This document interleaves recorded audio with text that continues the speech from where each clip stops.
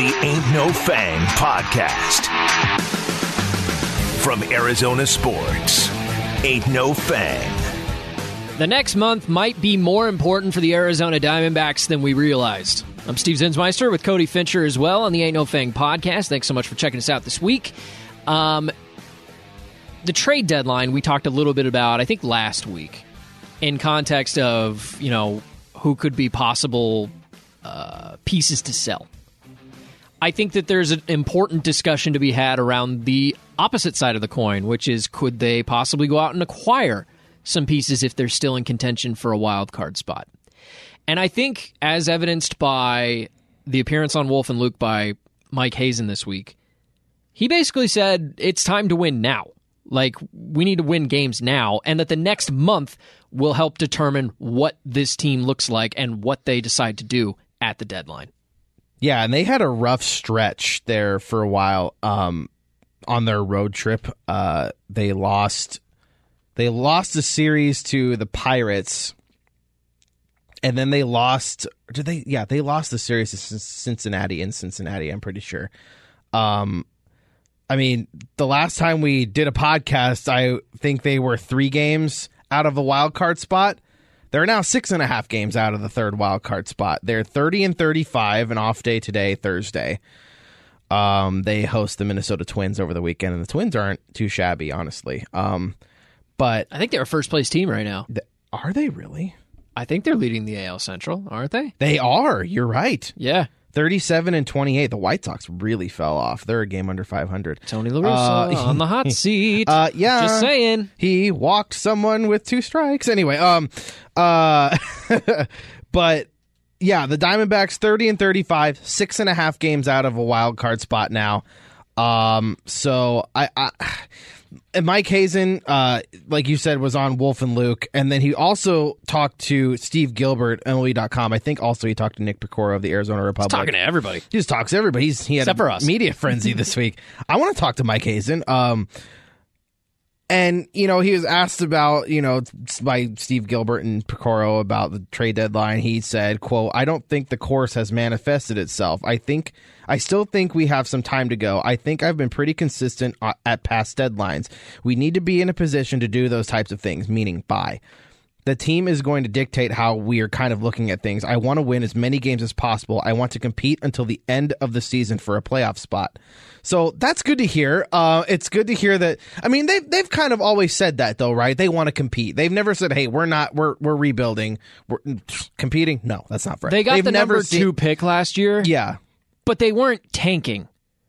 No, they were just really bad. 2020 trade deadline, they were tanking. Yes. Maybe not trying to intentionally lose games, but giving away pieces you didn't think were going to be there long term. I don't think last year, where they tied their single season record for losses, was on purpose. I think the team was just that bad. And they didn't make very good additions in the offseason with Asdrubal Cabrera. Very underwhelming guy. Asdrubal Cabrera, Joakim Soria, and Tyler Clippard. It's kind of been the same way this year. That was the whole offseason. Yeah. That was it. It's kind of been that way this year with the offseason moves anyway. Mark Melancon and Ian Kennedy, Jordan Luplow they traded for. But the team, and especially the younger guys, have played much better.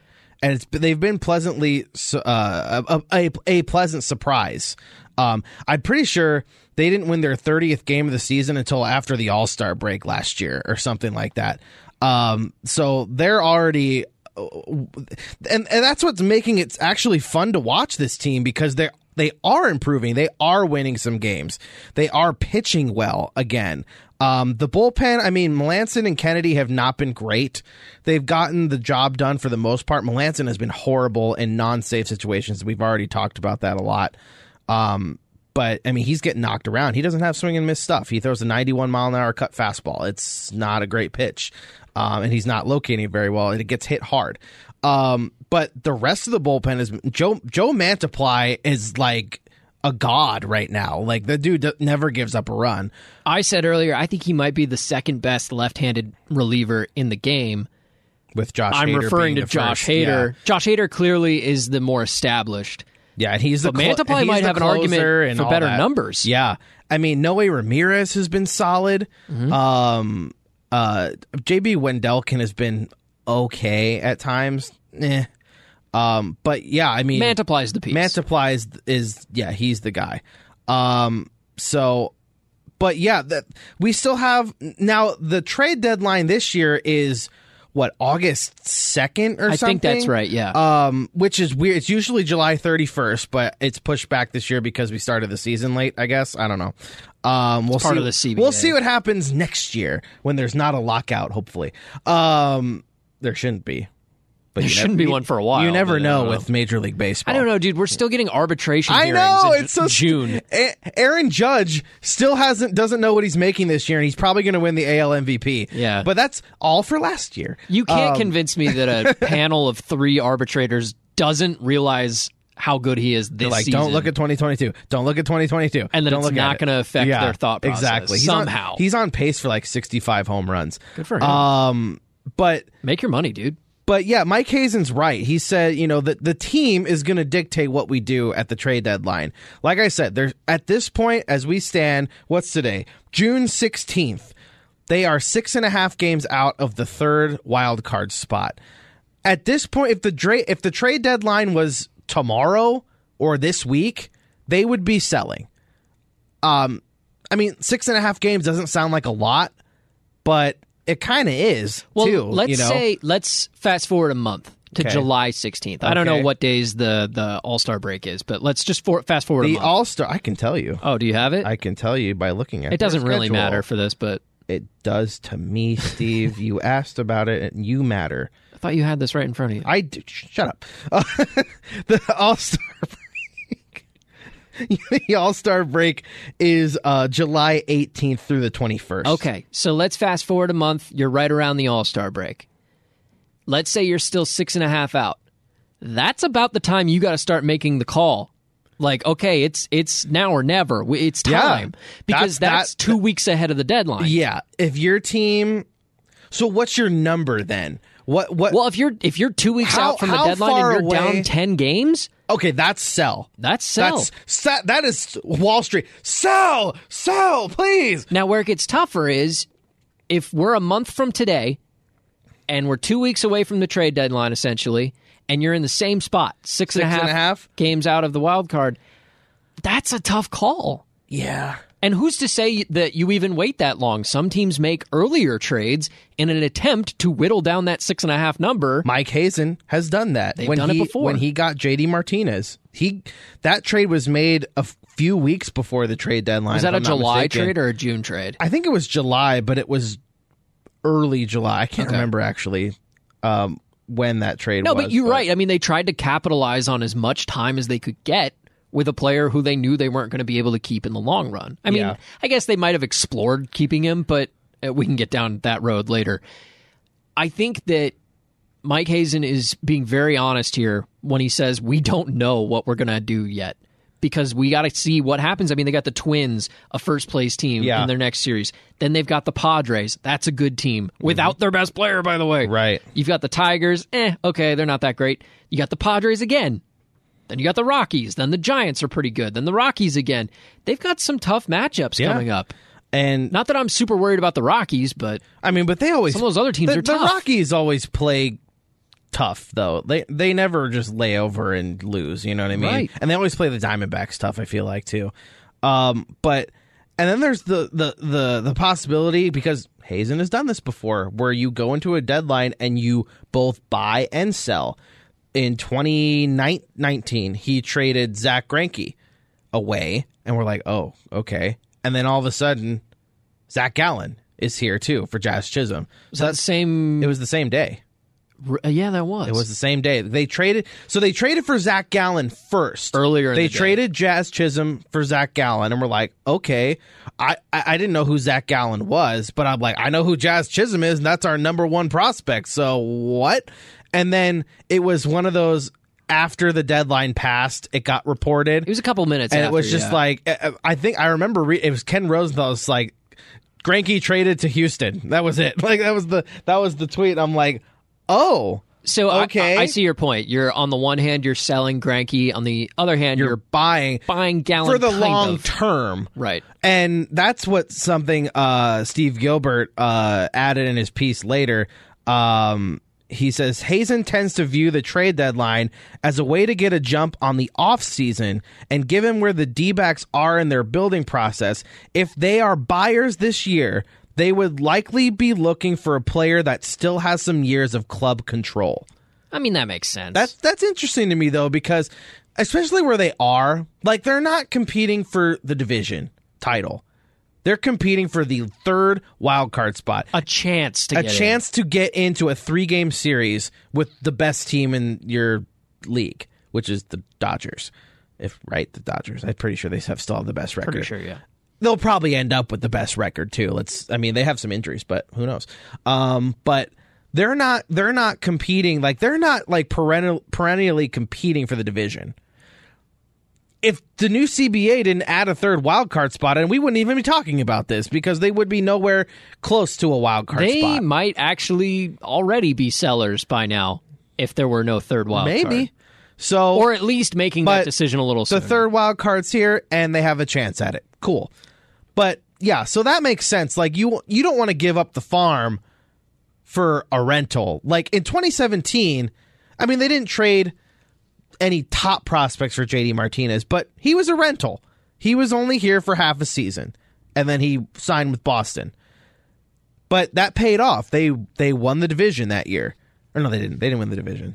They made the wild card game. That was worth it back then because they really overperformed, I think.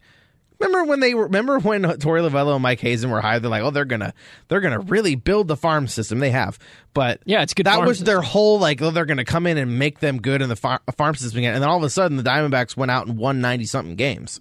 You know, so that first year, you're talking about 2017. So Torey wins Manager of the Year. Yep. That draft class was one of the better ones that I remember. Robbie Ray had a really good season. Yeah. Archie Bradley had a good season. Paul Goldschmidt, of course. I could see a scenario where, again, the Hazen special, if you want to call it that, is a little bit of buying, a little bit of selling. I could see a scenario where you sell from your depth. I mean, the whole reason they did the Jazz Chisholm for Zach Gallen deal is because you didn't really have any consistency in your rotation. Right. But you did already kind of have shortstop locked up. And Jazz Chisholm was the shortstop at the time. Yeah. Now, granted, he turned into one of the more exciting second basemen in the game. Can't hit a lefty, but he hits righties really, really well. Yeah. It all evens out. I mean, that guy's going to be an all-star. And I understand that trade now because I look back at it and say, okay, you had a surplus of one position. You traded somebody who's good at that position, is good at infield, clearly. But you got somebody else who was good. Is there another perfect trade like that? Like, very rarely in any sport do you see a trade one for one where it works out for both. Right. So far, that one's worked out for both. You can make the argument one way or the other. Jazz is more exciting than Zach. Okay. Zach's more has been better when he's healthy than Jazz. Okay, I could see that too. But I could see a scenario where they trade from some outfield depth.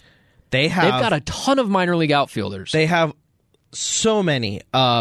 And guess what? They're all left-handed hitters. So they have a ton of left-handed hitting at the major league level. I know.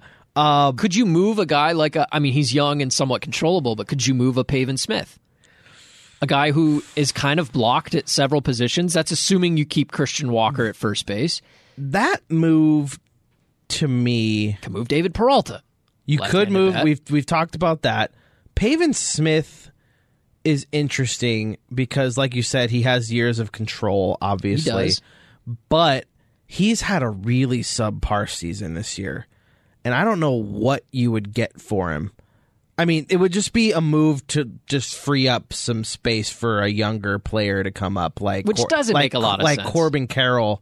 But I don't think they're calling up Corbin Carroll this year. He's in AA. Yeah, so I don't think they're going to do that. I don't think he'll make the leap from AA to the majors. I think that they don't really... Nobody really does that anymore, honestly.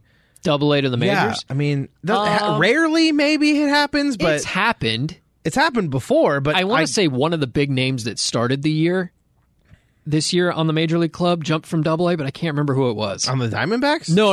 I was thinking like Julio Rodriguez or something. Oh. But I don't know that for a fact. But... it's not something that happens a ton. So I think they want to see what Corbin Carroll does at AAA. He's tearing up AA right now. He's probably the best prospect in baseball this year, statistically speaking. Yeah, so, I mean, trading Pavin Smith would just be a move to, like, maybe someone like, I don't know where Dominic Fletcher is or Canzone is. Oh, at what level? Yeah. Are they at AAA? I thought Canzone was in AAA. Yeah. I'm not sure about that, though. Maybe it frees up a guy like Stone Garrett, who's hitting really well in the minor leagues right now. He's a right-handed bat. He's, I believe, a left fielder. They don't have any of those. No, right-handed bats? What's that? Yeah. Besides the switch hitters they have that bat right-handed when they have to. Well, you have Christian Walker. Carson Kelly, who's been out for a long time. Jordan Luplow is a right-handed hitter. Yeah, that's about it. Nick Ahmed's hurt, out. But yeah, so, that's it. Yeah, on the whole team. By the way, I don't know if we've talked about this yet, but Nick Ahmed has had surgery or is having surgery on his shoulder. Yeah, last I read is they hope to get him back by the end of the season. Yeah, so I don't know, man. I don't know about Nick Ahmed, but what do you mean? I don't know if we'll see him again. I thought that about Luke Weaver too, but here he is. Yeah, well, if you want to transition to Luke Weaver really quick, I also did not expect him to come back so quick. So when you and I, a couple weeks ago, we talked about how they placed him on the 60-day IL. Yeah. I guess I didn't really account for the fact how long that, he'd been out already. Right. Yeah. That you can move to different lists. Well, and the time you've already served counts towards it. I feel like the 60-day DL/IL used to be like, oh, you're screwed. Yeah, you're out for the year. Right. But now they'll just use it for roster spot control. I mean, Luke Weaver had been on probably the 15-day injured list since opening day. And then they put him on the 60-day to bring somebody to the 40-man roster and bring them up. And then now that he's back, they had to DFA, I think, Drew Ellis. Well, I think it also works out for timing purposes, too. I mean, if the guy's been on the 15-day for 3 times in a row or whatever, and he only needs another week, put him on the 60. Put him on the 60, use it retroactively, and then that way you don't have to lose him for 2 weeks. You lose him for 1. I mean, I don't think we've seen the last of Nick Ahmed. I mean, he's still under contract for what? Next season. 2 more years? I want to say next season. Let me look that up. I could be wrong fast. about that. I want to say he's making like $8 million this year and $10 next year or something like that. Real quick. He's one of their higher paid position players, if not the highest, because they gave him an extension. They don't give a lot of extensions. Marte's contract kicks in at some point. Yes, where he'll be the highest paid. That's true. Here, let me click on his contract details. I hope we see Nick Ahmed again. Nick Ahmed's under contract for 2 more years. Really? Or, I'm sorry, 1 more year. Okay, 1 more. That's one more. I'm sorry. I was reading this year as next year, but he's under contract for next year, 2023, for $10 million. Okay, that's what I thought. And then he's a free agent in 2024. So I don't know. I mean, just being honest, with Perdomo up, and it's not like Perdomo's lighting the world on fire. Don't get me wrong. I'd like the batting average to be higher. If he can keep playing the Reds. Yeah, both of his career home runs have been against the Reds. I'd like for the average to be higher, but the guy gets on base effectively. He plays a pretty solid shortstop. Yeah. He's not a huge tick behind Ahmed defensively. I know Ahmed is known for defense. Nick Ahmed doesn't hit whatsoever. And again, I'm not saying Perdomo does, but I don't feel like we're missing a whole lot when Nick Ahmed is gone and Perdomo is there in his place. Something else Hazen said to Steve Gilbert was they were talking about trying to get a little more balance in their lineup because, like we've been talking about, they're seriously left-handed. Hazen said, quote, "It's been a focus of ours for a decent part of the season. It's not something that's been available to us really to reconfigure that at times. But yes, we've been heavily loaded left-handed for the majority of the season. Getting a little more balanced makes some sense for the future. Probably makes more sense on the infield. But I still think having right-handed hitting outfielders to spell regulars on those days is a way we could configure it too. I wouldn't say it's just the infield, but the infield is probably an easier path. So they're looking out for right-handed infielders, possibly right-handed hitting infielders. That's interesting. So I don't know where you put those guys, though, and who might be available. I don't know. Well, because before it was man, they need a third baseman. But now Josh Rojas is back. He's playing a really good third base, by the way. He's been back for about a month and a half. Yeah, right? and he's hitting okay. He had a 3 home run game in Chicago, but he's playing a really good third, better than I thought he was going to be at third, to be honest with you. But maybe a middle infielder, because now Ketel Marte, he's got this hamstring tweak or whatever he's got. So let's address that real quick while we're on the topic. Okay. He left the game yesterday. Right? Yes, in the ninth inning. He scored a run, and when he broke from third, Torey Lovello said that Marte felt something in his hamstring. It didn't even sound like they're getting any imaging done on it, so they're hoping maybe just a little rest will heal it. So I don't know. But as soon as I saw hamstring, I'm like, oh, crap. Yeah. Because Ketel Marte has had hamstring problems. It's a recurring in the past. thing, yeah. So today, the latest news, we got this from our own John Gambadoro reporting that he expects Buddy Kennedy to be called up. He's 23 years old. He's been in AAA Reno this season exclusively. He expects him to be called up tomorrow and make his debut against Minnesota. In AAA Reno so far this year, Buddy Kennedy has played 28 games at third base, 16 games at second base. So he's kind of that second-third combo, much like many people have been for the Diamondbacks. And Andrew Young was that. Josh Rojas has been mostly that. Eduardo Escobar was that. Asdrubal Cabrera was kind of that. So he's going to be the latest of that. He's hitting .296, .384 on base in AAA. Buddy Kennedy seems to be a pretty good option at this point. Yeah, that should be interesting. He's also a right-handed hitter, I believe. There you go. You found a right-handed yay, infielder. There he is.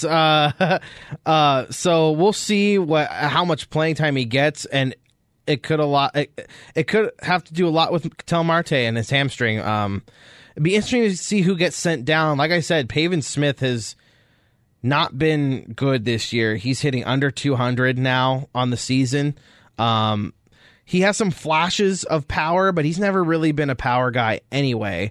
But, I mean, for a guy who I would like to see more at first base than he's been playing the outfield, normally first basemen are power hitters. That's my biggest issue. You brought up, I think you were the one that texted me, is like, can you even think of a first baseman who doesn't hit with power? And I'm like, there's not a lot. Not really. I couldn't think of anyone off the top of my head. There's not really a lot of them. So there's a couple things working against Pavin Smith right now. He was the first draft pick of the Mike Hazen era. He was the first round pick that they made as a front office. Yeah. And with that comes, I think, a certain emotional attachment. I'm not saying they're making the wrong decisions on his career because he was the first pick, but you want that guy to turn out. I want that guy to turn out. Sure. And there's some pride that goes along with that. And if it's a failed experiment, that doesn't feel good. I mean, you're like, come on, this was my first big decision we made in the draft. Pavin Smith, the thing that's working against him is, you're right, he's not a power guy, and he's a traditional first baseman. So what they tried to do is they tried to turn him into a right fielder. And while he had an okay, he would make impressive throws here and there and all that stuff, he's not a good right fielder. I just don't think the instincts are there. No, he's not a great outfielder. He's not fast. He's a first baseman. He's not fast. Yeah. And so they tried to make him something else because they had first baseman. They had Christian Walker, who is all of a sudden having a power surge. They have Seth Beer. Who didn't play well in the majors except for on opening day. And they sent him down to AAA, and he's still not playing well in AAA. So first base isn't really open to Pavin Smith right now. Then Carson Kelly comes back, moving Varsho back to the outfielder, but you've got this new kid named Alec Thomas who's awesome. Yeah. And I'm glad that they realized Alec Thomas is awesome. Yeah. And so they said, you know what? Varsho's not a fit in center right now. We'll play him in right. Yep. And Varsho is a better outfielder than Pavin Smith. So now it's not Pavin's fault, but he's blocked at multiple positions. But now to Pavin Smith's benefit, he's lucky the DH is universal and in the National League now, because he might have already been sent down. I don't know. Hasn't Varsho been DHing a lot? And Varsho has.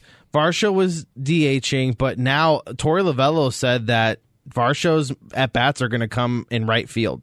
Good. That's I like that. Pretty much where he's going to be playing. And Pavin Smith has been DHing the last few games, so we'll see. And then, of course, against lefties, it's different. It's not like Pavin's not getting at-bats. He is. It's just that he's blocked at multiple positions. If he wants to grow into one of them, I don't know which one, he's just blocked right now. Maybe is it left field in the future when David Peralta? I mean, he's 34, I think he is. Is it possible that it's in left? Maybe. But he's just not an outfielder. But here's the thing too. I don't think Peralta will be back next year. I mean, he's in his mid-30s. This is the last year of his contract. I mean, so that clears up an outfield spot. But I think that's clearing the outfield spot for Corbin Carroll. Not this Smith. Season, though. I know not this season. Next year. For next year. When Peralta, I think Peralta's not coming back. I think this is his last year with Arizona. Okay. I think he'll leave in free agency if he's not traded at the trade deadline. Which is possible. Which is still a possibility. And so for next year, that opens an outfield spot. But I don't think it's going to be for Pavin Smith. I think it'll be for a guy like Corbin Carroll. This year, let's say if Peralta gets traded this year, then yes, Pavin Smith, there will be an outfield spot open. They'd probably move Varsho to left, and then Pavin Smith would play right. Or maybe Pavin Smith plays left. I don't know. Usually the worst defender plays left, but I don't know. There's just not a huge clamoring for a guy who's a contact-only hitter who's hitting below 200. I mean, he's what is the point of that? 194 at-bats, he's hitting 191. And that's a contact guy. 8 home runs, 27 RBIs. His on-base percentage is 274. By the way, not getting on base. 8 home runs is not that bad at this point in the season. Yeah. It's not bad. Yeah. But when your on-base is 274 and you're hitting below 200 and you're known as a contact guy, he's not playing to his typical characteristics. And I would rather have the typical characteristics than a few extra homers hitting 200. Christian Walker hasn't been much better other than he's hitting home runs. I mean, He's crushing the ball. Christian Walker's hitting 201 with a 298 on base percentage. Yeah, it's not great. But he has double the home runs that Pavin Smith has. It's not great, but he's hitting the ball over the wall when it counts. Yep. And so for that reason, I'm not going to laud Christian Walker. I'm not going to say he's one of the best first basemen in the game. No. It's not to that level, but at least he's got the power numbers.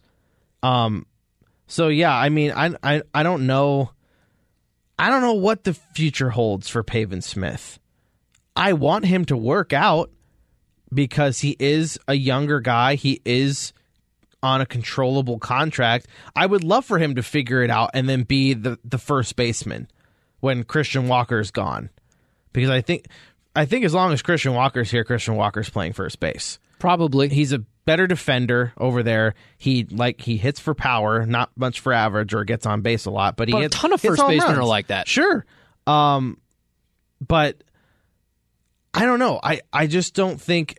I think they have a lot more better options in the outfield coming up. Yeah. In the next couple years than Pavin Smith. So if his future isn't at first base, I don't know where it is. And the DH is not being used like it used to be either. It's just basically, okay, whoever, we have an extra hitter now. Who wants? It's a rotational thing. Yeah. It's not, you don't have David Ortiz anymore, or Edgar Martinez. That not these many guys just hit, or Nelson Cruz is still around, but that's about it. A guy that's just going to hit a bunch of home runs in the DH spot. That doesn't really exist anymore. Like Dalton Varsho was DHing for a little bit, because with the Diamondbacks, Carson Kelly's back, but they really like Jose Herrera, and a lot of pitchers like him. He's Madison Bumgarner's personal catcher, so he plays at least once every 5 days. That's a huge compliment to a rookie, by the way. Yeah, a guy like Madison Bumgarner's like, I want you to catch me. And Madison Bumgarner doesn't strike me as the kind of guy who does that just to give a young guy a confidence boost. It's about him at this point in his career, and it should be. It's like in which catcher makes me best. It's like in 2007 when Randy Johnson came back. Miguel Montero was his catcher, and that's when they had Chris Snyder too, and Chris Snyder was playing every day. Probably better offensively too. Yeah, Miguel Montero at the time wasn't Miguel Montero yet. He was still a young kid, but that's who caught Randy Johnson, and I bet that was like, holy crap, Randy Johnson wants me. It's probably the same thing like Jose Herrera's like, Madison Bumgarner wants me to catch him every 5 days? Right. Holy crap. That's awesome. I'm a rookie. That's almost better than being the starter. By the way, I love Jose Herrera because the Diamondbacks, at least at the top of the rotation, have dudes that are like chippy. Madison Bumgarner is just always pissed off at something. Did you see when they were playing the Reds in Cincinnati? Joey Votto, it was kind of a stupid milestone. He like hit his 800th career extra base hit. Okay. Yeah. Okay. So he's probably got a lot of those milestones in his career. Mad Bum gets the ball back, and he turns around, and the umpire is like, "Give me the ball. Give me the ball." And he goes, "What? Why?" He goes, he freaking chucks the ball out of play, like pissed off. And he's just like, I'm like, I don't know why he'd want that ball anyway. Joey Votto just hit a double off you. But like, and then he gets the ball back. He's just so pissed. I'm like, he's just always mad. And then, you know, of course, love that about him, what happened in Miami with the whole weird hand massage. Oh, yeah, ejection. when the umpire never looked at him? And then looked at him the whole time, never looked at the hand. And then, I promise this is about Jose Herrera. Okay. And then yesterday, Zach Gallen is just chirping back and forth the home plate umpire. He was not happy with so there was a play yesterday where Albert Almora Jr. swung and missed at a ball, and he swung and missed at it, but the home plate umpire ruled that he foul tipped it. And replay showed he did not. And Zach Gallen was pissed off about it because then he gave up a single on 2 pitches later. And then the next batter or the next inning, a guy foul tipped a ball like that. The same thing, a curveball down in the dirt. The guy foul tipped it. And you could see Zach Gallen go, "That's a foul tip. That's a foul tip." And the home plate umpire started like kind of chirping back. And what about Jose Herrera I love, he stands up and gets in the umpire's face. It's like he sticks up for his pitchers, and I love it. Well, and I love it. I think, too, part of that, and you see this in the NBA, too, is when you're the rookie and the superstar is about to get ejected, you get ejected. That is your job as the rookie, is to get in the middle of that. And if anyone's going to get thrown out, it's me, because we don't need me. We need Gallen. The same thing happened in Zach Gallen's last start, not yesterday, but the start before that, where he was getting all pissed at the home plate umpire strike zone. And remember, did you watch when the umpire like started walking towards the mound, yelling at Zach Gallen? Yeah. Jose Herrera was he chucked off his mask, he took it off his mask and stood in front of him, and then of course Torey Lovello ran out and said he got ejected instead of Gallen. So like that's what you do as a manager. I love Jose Herrera. Yeah. I love that he does that. It's awesome. Anyway, I forgot what we were talking about. No, Jose Herrera. I'm glad that that's what we pivoted to. Jose Herrera is awesome. I think we touched on it very briefly, but Luke Weaver is back. He is starting on Saturday. Yeah. I don't know how long he's going to go because his last appearance, he came out of the bullpen. They used an opener in Philadelphia. It was Kyle Nelson. He pitched an inning, and then Luke Weaver went 3 innings. And he was, he was Luke Weaver. At times, he looked great. Like, he was striking guys out. He was getting, he had a couple scoreless innings. And then another time, I think he gave up a home run. I can't remember. He gave up a run. It's just like, who are you, man? Yeah. I mean, listen, you and I talked about this in the last couple of weeks when they put him on the 60-day IL. I said, I figure that he's probably not going to be tendered a contract next year. Just the way that things have been going. He's with only his got trajectory. 1 arbitration year left. I get it. Now he's back sooner than expected. He's getting a start on Saturday. I'm not saying that Saturday is a make it or break it, like if he does poorly that they're going to can him in the middle of the season. But I'm not going to back down from my original take. I think that he's in the situation where if things don't go great before the end of the season, I don't see a reason to bring him back. You'll be happy to know that he also has switched his delivery the way Robbie Ray did in summer camp in 2020. Oh, summer camp. He is bringing his hands up over his head and before he releases the ball. But this time, I'm not as scared of it because Brent Strom probably told him to do it. And Brent Strom is some wizard master. He is a wizard. That's for sure. Interesting. What's the latest Dallas Keuchel update that you heard? The last thing I heard was Brent Strom. I think I read it on Twitter somewhere. It might have been Steve Gilbert, but I can't remember. He traveled with the team. Yeah, he's technically in AAA. I think he's on the taxi squad, isn't he? I think so. Technically? I think so, but I don't really know what's up with it. The last thing I think I saw was Brent Strom saying they're still building him up. Right, which makes sense. I get that. So I'm trying to see if I can find it on Twitter, but I don't think I'm going to be able to. Yeah, so that's the last thing I saw with Dallas Keuchel. So I don't know, because he has that opt-out in his contract. If he's not called up to the Major League club by the end of June, he can opt out of his contract. Right. So we got 2 weeks to figure that out. I'm guessing we'll see him I'm guessing we're going to see him in that spot in the rotation where Luke Weaver is starting on Saturday, because that's the revolving door.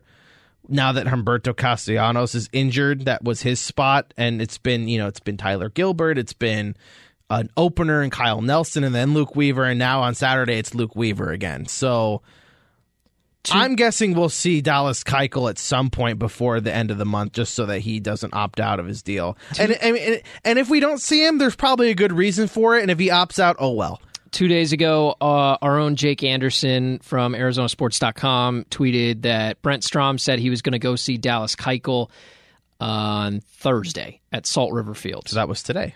So I guess that was sometime today that happened. So I'm guessing that he's doing simulated games. I think the first one, if I remember right, he threw 5 innings, 80 pitches, something like that, which is a decent outing, I would say. Yeah. I mean, they're revving him up. They're trying to get him ready to make a start with the Diamondbacks. And like you said, it'll happen before the end of June, or it won't. And if it doesn't, there's probably a good reason for it. And if he opts out, he opts out.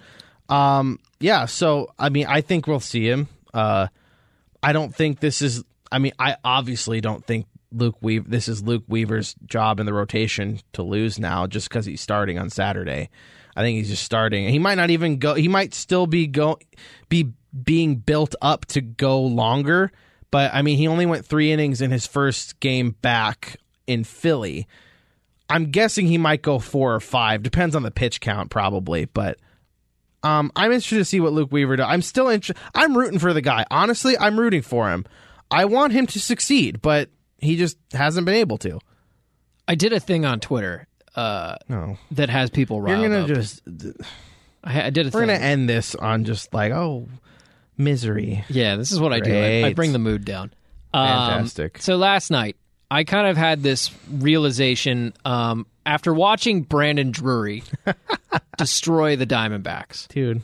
By the way, let's just start there. Brandon Drury, great season he's having. Yeah. I would say resurgent, but he never really had a good season to begin with, so this is more of an emerging season. I think his best year before this year was he had a decent year in Toronto, one of his years in Toronto. But even then, I think he got DFA'd from Toronto, and then he got DFA'd from New York, and now he's in Cincinnati, and I think they brought him in on a minor league deal, and now he's a stud at third base. So with that context, I was also looking at, we've talked about plenty of times recently, Paul Goldschmidt is on track to be the MVP in the National League. Still is. Yeah. Still tearing the ball off the cover. We talked earlier in this podcast tearing the cover about off the ball. Did I say ball off the cover? Yeah, well, sense. Whatever. Doesn't make any sense. We all know whatever. Doesn't matter. Jazz Chisholm, we talked about earlier in the podcast, is one of the most exciting players in baseball. So with what I just said alone, you can make up an infield of former Diamondbacks: Paul Goldschmidt, MVP; Jazz Chisholm, most exciting; Brandon Drury, emerging; Dansby Swanson, World Series champion. And in the outfield, let's just throw in Starling Marte, who's a pretty darn good center fielder nowadays. All-star. And JD Martinez. All-star. DH/right field, I guess. All-star. That right there is almost a full lineup of former Diamondbacks, relatively recent Diamondbacks, by the way. Most of these guys were within the organization in the last 5 years.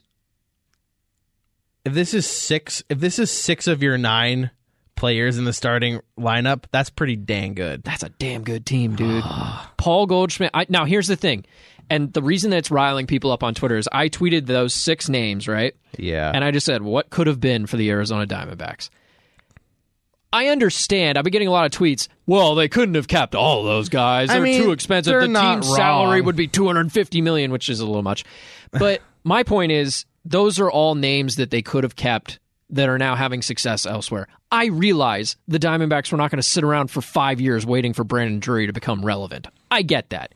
I realize they couldn't afford to pay JD Martinez as much as, the Boston Red Sox. Yeah.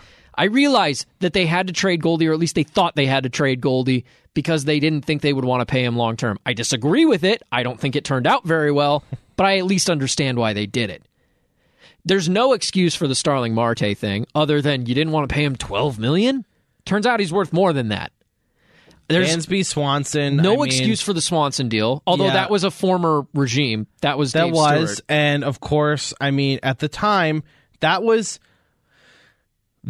like peak Nick Ahmed, right? Like where he was the best. It was not even a doubt that he was the best fielding shortstop in Major League Baseball at that time. Yeah, but Dansby Swanson was I know pick. But yes. And he wasn't even going to be on the team the next year. I mean... Probably not. He's going to be in the minor leagues. Although he came up in Atlanta very quick. He did. And he's now their everyday shortstop. So, he's a decent hitter, too. I mean, Jazz... We talked about Jazz earlier. I'll say it again really quickly.